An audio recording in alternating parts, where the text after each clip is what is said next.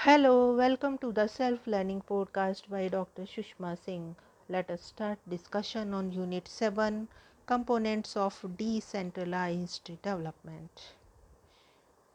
Equal distribution of benefits of development. And our topic is the principle of balance.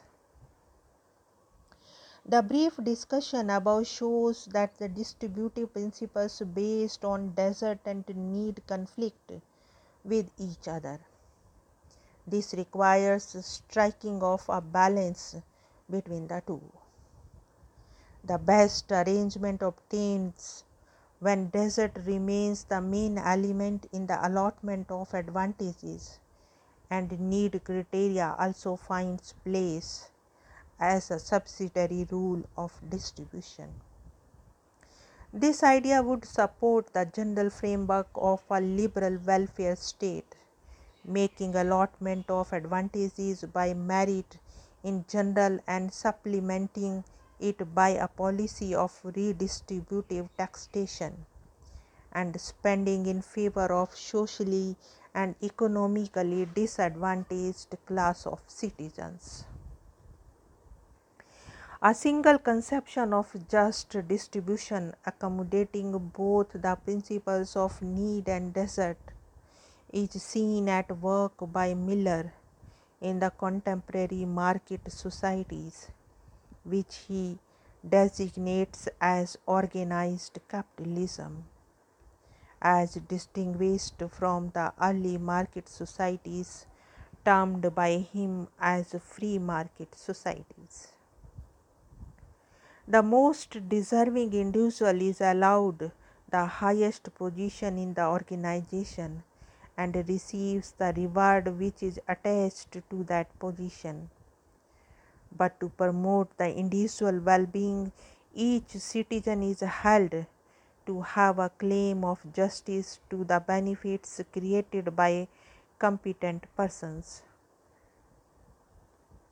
This reconciliation is also seen at work in Rawlian theory, when his difference principle provides that the greatest benefit goes to the least advantaged. The difference between Rawls' conception and Miller's conception is that the former interprets the advantage of the better off as pure incentives, whereas the latter regards them as deserved reward. Another difference between the two approaches is that Rawls believes that a single conception of distributive justice can work in all types of society, whereas Miller's argument is that conception of social justice varies from one type of society to another. According to Rawls, the subject matter of social justice is the basic structure of society, understood as the major social institutions that distribute fundamental rights and duties and determine the division of advantages from social cooperation. By major institutions, I understand the political constitution and the principal economic and social arrangements that, taken together as one scheme, define man's rights and duties and influence their life prospects, what they can expect to be, and how well they can hope to do. Often justice is linked with the condition of human existence and development. Such a view projects fair and just access to the basic requirements for existence and the development of every individual. Having taken principles of desert, principles of need, and principle of equality to be the main constituents of the distributive justice, let us examine two claims.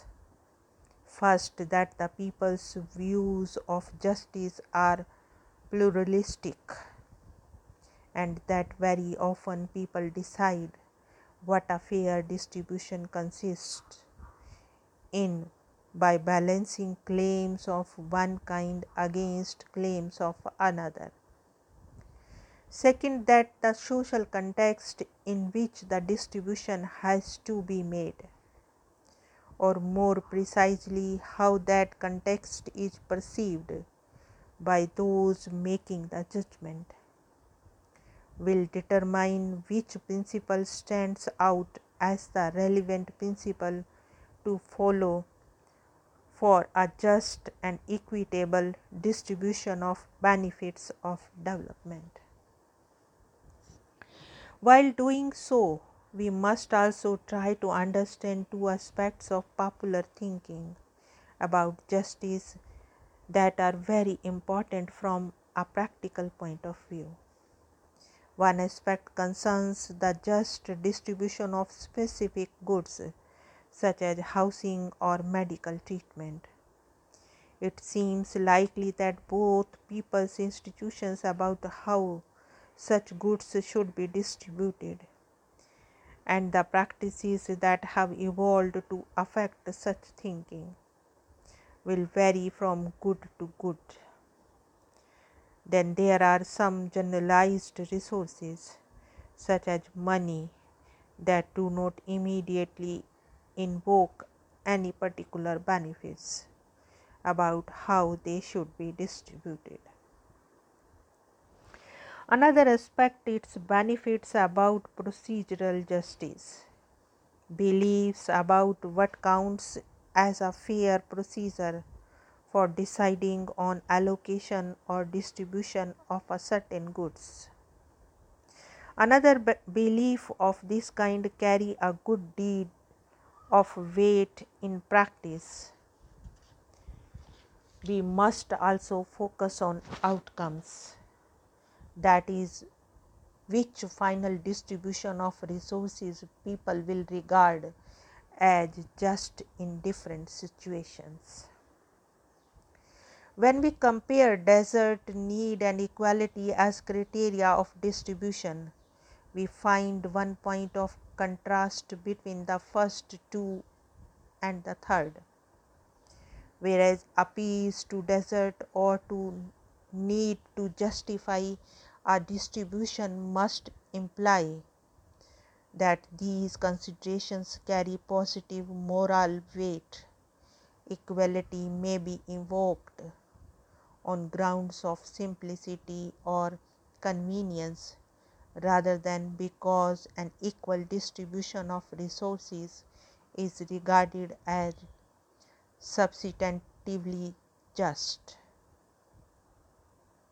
We may face difficulty when trying to determine how to divide resources in such a way as to match the different deserts or needs of several individuals. Alternatively, if we are told that several people have made different contributions to achieving some goal, but are not told how big those contributions are, or do not have much faith in the information we have been given, we may opt for equality as the fairest distribution available. Exactly the same reasoning applies in a case in which needs may be different, but we do not have reliable information about what the differences are. Now let us wind up the session and take rest. Thank you very much for engaging yourself with the self-learning podcast.